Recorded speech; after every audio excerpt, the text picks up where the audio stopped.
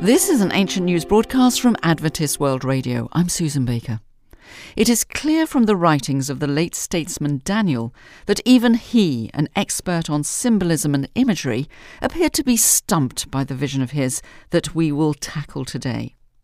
Daniel saw events occurring from the time before Christ's time on earth until his second coming.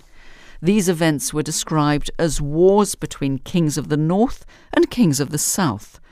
At first, these were earthly battles, but as time went on, their nature turned out to be more to do with truth and error within Christianity, between the papal powers and Christ's ministry.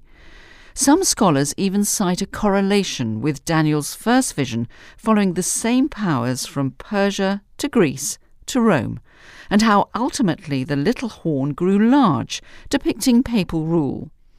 Despite his best efforts, Daniel couldn't grasp these future events and was told to seal up the book, for the events in it concerned the time of the end. Joining us for more on this vision is our ancient history correspondent, Dr. James Smith. Thanks, Susan.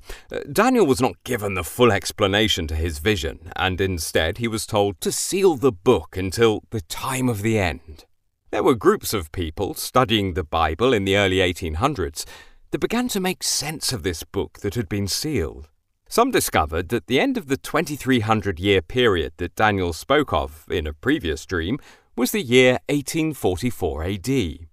And this group initially believed Jesus would come at this date.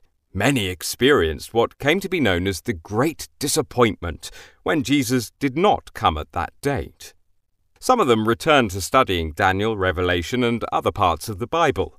They learned that on October the 22nd, 1844, Jesus entered a special part of heaven's sanctuary to begin the work of high priest, or advocate in the judgment, on behalf of people who believe in him. This group of Bible students grew and is now, more than 150 years later, a worldwide movement of over 21 million people called the Seventh-day Adventists. They believe that Jesus is coming back to earth very soon, as we find ourselves in the time of the end mentioned in Daniel's prophecies.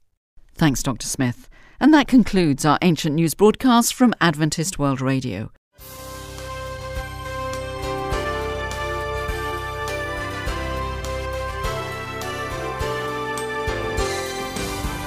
If you've been intrigued by the events outlined in this story and would like to see how they have impacted the world today, visit adventist.org/ancientnews for more information.